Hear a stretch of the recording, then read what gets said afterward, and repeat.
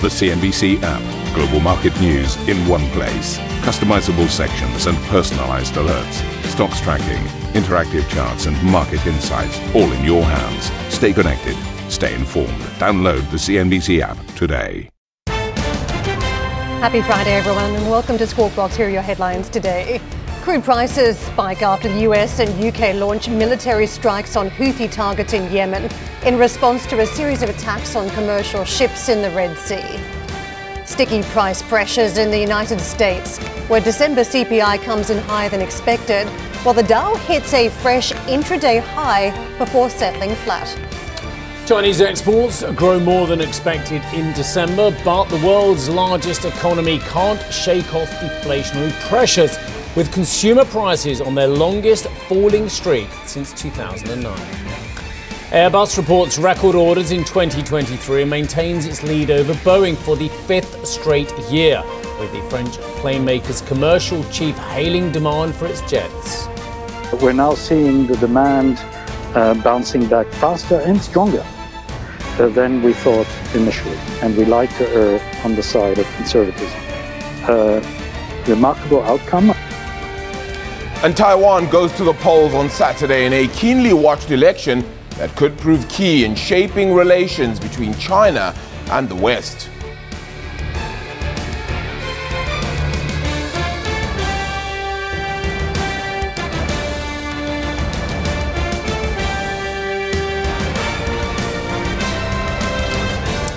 Well, welcome to the show. The US and UK have launched strikes on several Houthi targets in Yemen overnight in retaliation to a series of rebel attacks on shipping vessels in the Red Sea.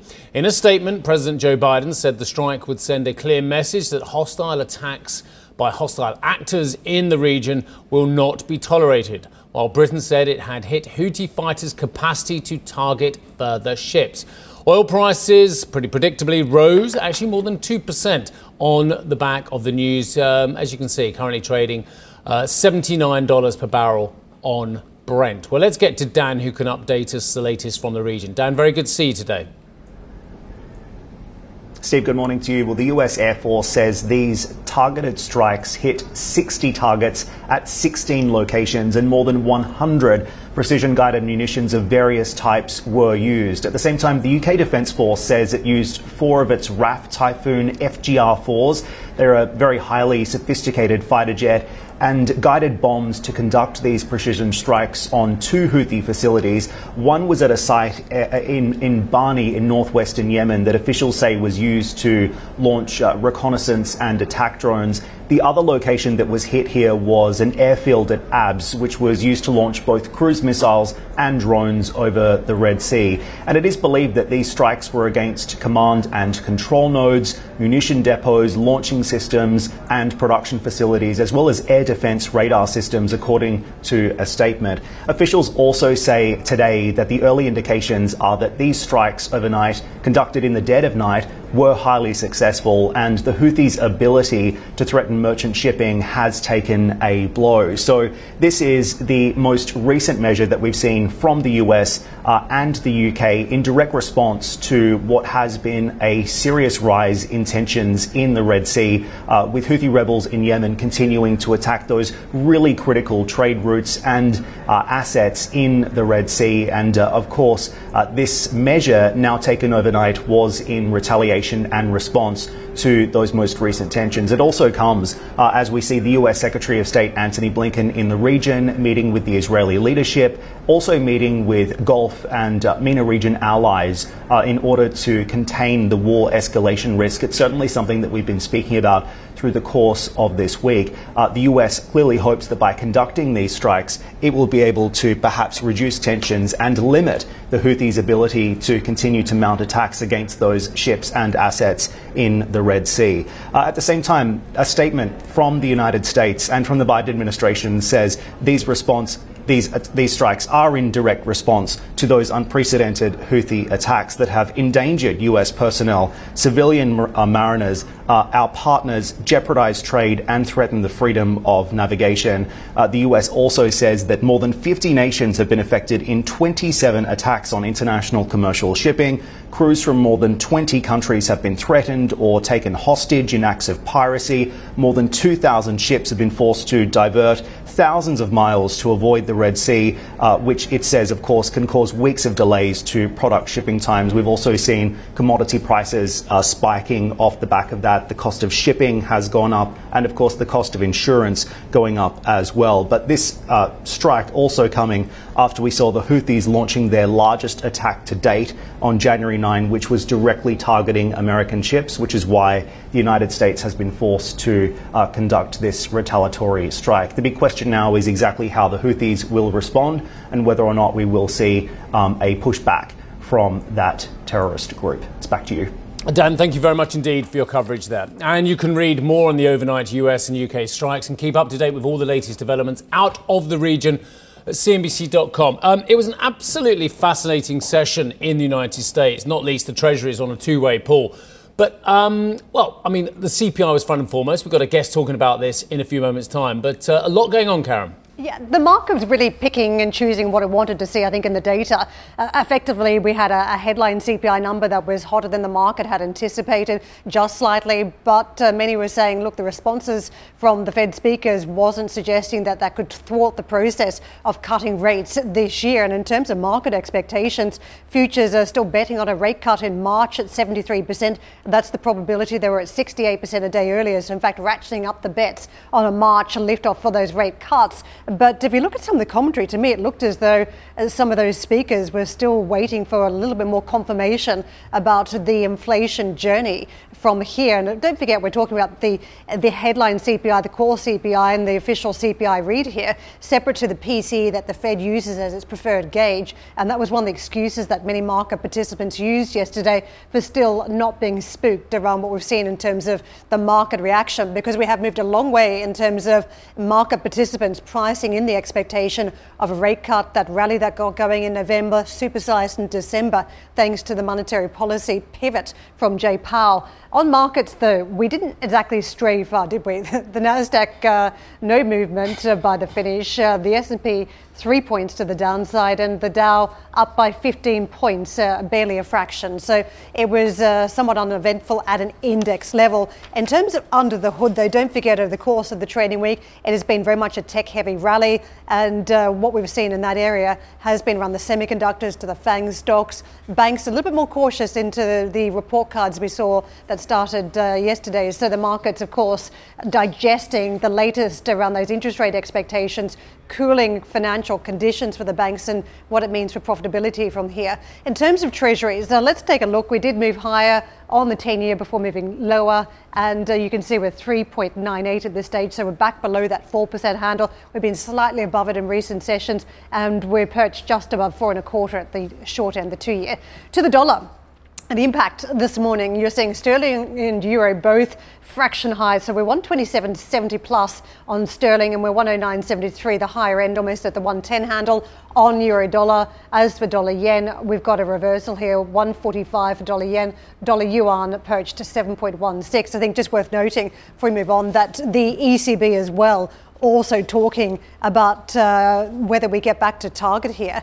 And effectively, the market got a glimpse into the thinking that if we have some confirmation that inflation is guiding back to 2%, then look, those rate cuts could be moving too. And you saw some movement on swaps as well. We've had pricing around a quarter-point rate cut in April from the ECB and a 30% chance of an outsized 50 basis point cut. In total for this year for the ECB, 148 basis points in easing has been priced in. I think important to talk about that, given that in the context, this is in the range of what the market's expecting for the Fed too.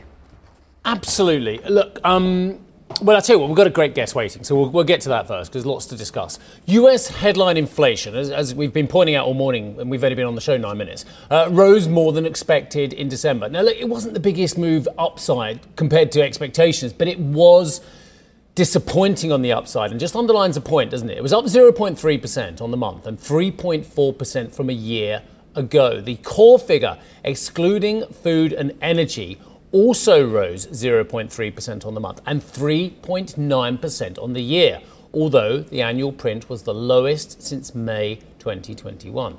Now, markets, of course, raised their expectations of a March Fed cut to just under 70%, which is just extraordinary, given that data. Fed officials remained ambiguous, as they would really, on how the data might play out and into rate policy. The Chicago Fed President Austin Goolsbee said it marked the close of a, quote, a Hall of Fame year for falling inflation. Well, that's not falling inflation. He knows better than what we do that inflation, it's disinflation. Inflation hasn't fallen. Inflation's up 3.9%. We just discussed this. But insisted the Fed will not tie itself to committing to cuts. Meanwhile, the Cleveland Fed President Loretta Mester said the modest uptick in price pressure suggested it's still too early for the Fed to consider cuts. It's so subtle, this thing, isn't it? It's interesting because I was looking at what the analysis was and saying, look, effectively you're seeing that there's no real pushback from the Fed speakers around rate cuts. And I thought that's not what I read into some of the commentary. As I pieced it all together, it felt as though you still had a slightly hawkish tilt in some of the commentary. You have a position. Most of our contributors, most people who are writing there, they have a position, whether it's a verbal position or an actual physical market position. And they read what they want to read in order to try and get some momentum going for their school of thought, don't they? Here's the quote. Last night, they all sounded incrementally more dovish than they had previously. We didn't hear such a strong pushback on the idea of a March cut. Barkin saying it did little to clarify the path of inflation. Goolsbee saying that he was not sure if the data indicated enough progress for the Fed to start cutting rates. And Mester saying a March rate cut was too early in my estimation. I don't know what they were looking at. Let's get to Alex Morris, CIO of FM Investments. Alex, help us out here. What did you hear from the Fed speakers on the back of the CPI that indicates we're cutting rates in March? Nothing. I don't know that any of the Fed speakers made clear that a March rate cut was a good idea or even actively being considered. And I agree. I can't find where this incremental dovishness is. I mean, if you were grasping at straws, we could look at the average and say the great news is the CPI number coming in where it is didn't cause a reversion to a rate hike and discussions of such sort of thinking, which I think is good news because it shows that the opening game of this chess match was played out, but now the much more subtle and nuanced game is going to start to happen. And that the Fed clearly is going to hold on to its positions a little bit longer than any one print would allow, which is good news. Talk us through the headline CPI and the core, Alex. What did you make of it, though? Did it suggest that we're moving in the right direction, or did you have some concerns about the headline number? Well, I think the headline number, was pretty close to expectation, and I don't want to make too much out of missing by a tenth of a point. But I think the key is that disinflation is starting to slow down. And now some of the core and super core number, is going to have some truly lagging statistics in it. But it does show that it's going to be harder to make incremental progress from this point. And you can sort of see it coming out from some of the commentators. And I think you're going to hear it from the Fed governors over the next few weeks when you start to hear the Fed speak of, okay, now we've got this basis effect, or they start really dissecting individual items, which is what sort of the indication of, okay, now we're out of the charted waters where simple policy makes sense. Now we need to be truly responsive. And I think in that super core and that slowing of the pace of change is where this gets hard and where I think this is going to take longer to play out. Last year when we were talking, I thought the rate cuts were the second half of the year. I'm undeterred in that view, given what's happened so far this year. And I'm reinforcing that view given the way the average message from the governors has come across thus far. Alex, a very simple question, and lovely to see you today, sir. What do our viewers do next then? They're all desperate to find the next great investment. Is it in the bond market? Is it in the equity market? Is it a combination of both? Well, I think if you're of the folks who went from 68% to 70+% of thinking that March is coming, maybe time to reposition to where you were last year. I think tech stocks probably still have a good year ahead of them. It seems like even if cuts were to start sooner than expected, which again, I'm not counting on, there's a coin flip chance that they still outperform markedly. So that's not a bad place to be. But now I still like the bond market. We've always liked the treasury market in this environment, particularly the short end and starting to extend out duration. That was a good trade last year. There's still some left in that. But this year, I like adding some investment grade risk to the equation. If rates do stay higher for longer, which is the intent, most of the larger companies have had the ability to keep fixed rate borrowing in through most of last year, but they're going to reprice this year. And I think investors will like being in that investment grade space with highly rated companies and now freshly minted higher coupons that will look very nice in monthly dividends. Yeah, I hear that, Alex, and that makes a lot of sense in many ways. What about the other end of the curve, which has, quite frankly, had an extraordinary rally despite concerns about delinquencies, about repayments, about rolling overs of debt? I'm talking about the high yield end or the old-fashioned junk end of the market as well. You're not, from my mind, historically getting paid the same level you would have done at previous levels of the curve of the cycle as well. But it doesn't matter what I think. What do you think? I think you can still do well there, but it's a basis effect because most of the high yield debt that you see now has an attractive yield, but has a low current coupon rate because a lot of that debt also was priced in 2-3 years ago. Some of the new issues in the high yield market coming to market are interesting, but I'd be a little worried there. If you're going to go in the high yield space, I'd stay into the top 100, top 200 names, which historically have a low default rate. And that's where I think high yield individual name calling gets truly hard. It's not the yield of a few basis points more or less than your peers. It's a chance of return of capital versus return on capital. And the top end of that market still looks pretty strong. But I don't know that you're going to be paid all that much more versus some of the stronger investment grade names or things that are more borderline. If you are looking around in that space, make sure to be very specific and look for things that might have a chance of falling into the investment grade space by the end of the year, not falling into the no return space by the end of the year. Alex, the market yesterday, it had an excuse to sell off. It didn't take it. In fact, we saw investors come up with plenty of other excuses not to sell off. This on the back of what has been a week of gains, particularly for the Nasdaq, up more than 3%. What is it saying about the momentum around major markets and in particular tech names? Well, I think, one, it shows that there's a lot of cash that wanted to come into the equity markets that was just sitting around waiting for that opportunity. And it certainly happened because I don't see there's any major catalyst or driver from the news today to indicate that tech stocks versus, or any stocks in general, were a great place to be. But the second item, I think, is where it's always hard to argue against. There is this just undying optimism of large cap US companies. And I may not have to always understand it, but I certainly can see the trend when it's there. And that trend has certainly been in place. There's a lot of folks who bet against it in 2023. We weren't one of them. And I don't see any reason to change that bet, even if it's just on the pure momentum of market participants wanting the US large cap indices to go up. And it seems they have willed that thus far. I don't think they'll be successful at willing the Fed into doing their bidding for them. But I do think for the short while, the numbers are going to be supported by their enthusiasm, even if I can't find all the right reasons to agree with them. Really good to see you today, Alex. Talking a lot of sense. Thank you very much indeed for joining us. Alex Morris, who is the CIO at FM Investments. Right, on a programming note, we're going to hear plenty more about Europe's policy path next week when we speak with the Bank of Portugal Governor, Maria Centeno, the Dutch Central Bank Governor, Klaas Knot, and the ECB board member, Robert Holtzmann, as well as the Bank of France Governor, François Villeroy de Galhau. Tune in for those conversations on CNBC, live from the World Economic Forum in Davos, where coverage kicks off on Monday. You packed? No. I've isolated a few items. Yeah, exactly. That's exactly what I've done. Isolated a few items. I found the thermals, which is the key issue. Well, I had those ready, having just been skiing recently. Did you? Because that's interesting, because you haven't mentioned it. I don't think our viewers are aware of. Where did you go? I was actually in Switzerland. No would you way. Believe? Whereabouts? Not you weren't. I knew that because you didn't mention it every day this week, which is fascinating. Right. So Arabile, Karen was in St. Moritz. I don't know if you knew, but I had no idea. Yeah, I had no idea either. I only saw the red jacket once, twice, every day. Nonetheless, coming up on the show, Chinese December exports beat expectations, but confirm a first annual decline in 7 years. We'll break down the numbers. That's coming up next. Plus, a pivotal election year kicks off as voters now prepare to head to the polls in Taiwan.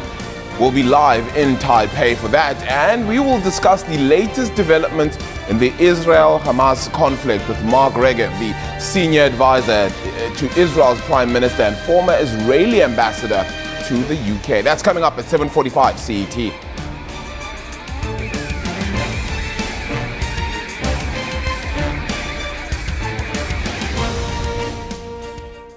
Ambition to me is about doing better. I think ambition creates a pathway. The best advice I can give someone starting off a career is don't have a career, have lots of careers, try loads of different things. Talk to people and put your ambition out there. I don't feel that I've hit peak ambition because it's a learning journey. CNBC is where ambition meets opportunity. What does living ambitiously mean to you? Hear it from our CNBC anchors, reporters and global business leaders on CNBC.com.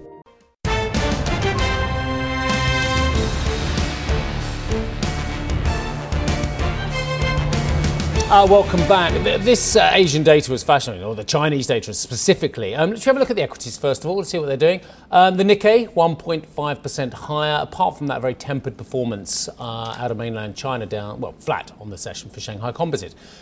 Really interesting. The data in China on exports over the year was really underwhelming, but the exports in December grew more than expected. But deflationary pressures continued in the world's second largest economy. Really interesting data. So let's get to Lynn, who can break down the two aspects to this for us. Yeah, I've been poring over the Chinese data. Lots to say. Nice to see you this morning.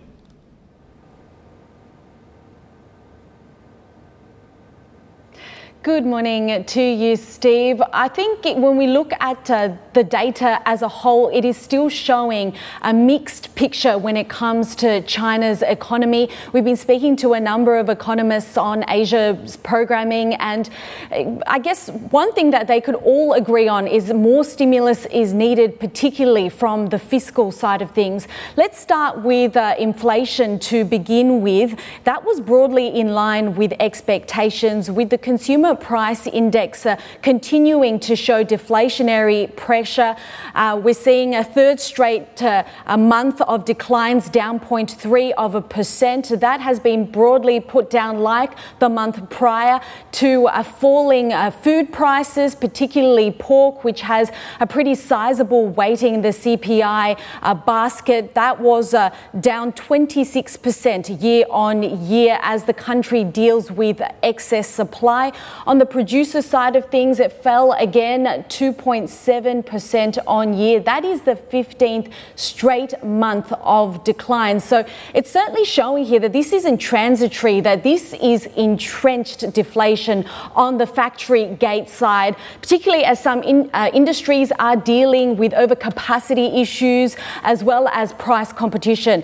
Now, on the trade side, the exports, it was a beat. It came in at 2.3% year on year. We've got some economists saying on Asia programming that they are seeing some green shoots come through. The question is, can this sustain and grow into 2024, given a lot of the macro uncertainties we're facing, a lot of elections coming through this year, and what that means for trade relations. Now, on the import side of things, it was also up by a fifth after being in negative territory. So signs that productivity is picking up despite the overhang in the property sector. We also got some numbers in relation to commodities as we, of course, close off 2023. China has been buying record levels of coal, iron ore, as well as oil. And economists that we've been talking to saying that that is likely to continue into this year as the government continues to push forward with its infrastructure projects to try and stimulate the economy. Guys, it's back to you. Thank you very much indeed for that report. Bitcoin rallied to a more than 2-year high, above $49,000. It did lose a bit of momentum thereafter, but the spike came in the wake of the SEC decision to approve the first ever US Bitcoin ETFs. A landmark moment for the crypto industry. Let's take a look at that chart a second. Isn't that absolutely fascinating. I know we're going to move on very quickly, but look at that. That's exactly where it was trading, give or take a couple $100 before. But it did have that very big spike. So you did get some people coming in, creating a bit of momentum to the upside. But now it's back in. I mean, the range over the week is the mean of the range is pretty consistent. So you do wonder whether more volume brings different trading patterns as well. Yeah, so don't forget yesterday, it should, 4.6 billion worth of shares traded hands on Thursday afternoon. Right. I can't imagine Bitcoin has had that extra push in the volume in recent months, given all the issues that have dogged the industry. Do you know, I don't care about the overall volume figure. I do, but what I really care about is whether this is practitioners who are already in trading or whether it's new money coming in. That's what I really care about, because that would tend to show because you've got your overall volume chart. Let's say it did this, it went up like this for the viewers, it went up like that. But then if the volume is just being matched by existing players, but if it's new money coming in, then that for me is really fascinating, because that's the whole point of the ETF. That is a great point. It could be the transition of some of the whales using this product versus other products they've used to date. Yeah. Or dare I say it, them trying to generate some activity, and there's not uncommon to see people trying to generate excitement by just putting in a few trades. We've got more on this sizzle and fizzle. To read more on how the world reacted to the first ever US Bitcoin ETFs being approved, you can head to cnbc.com. Thank you for listening to Squawk Box Europe Express. For more market-moving news, you can head to cnbc.com or join us again on the show with me, Steve Sedgwick, and Karen Cho, weekdays on CNBC.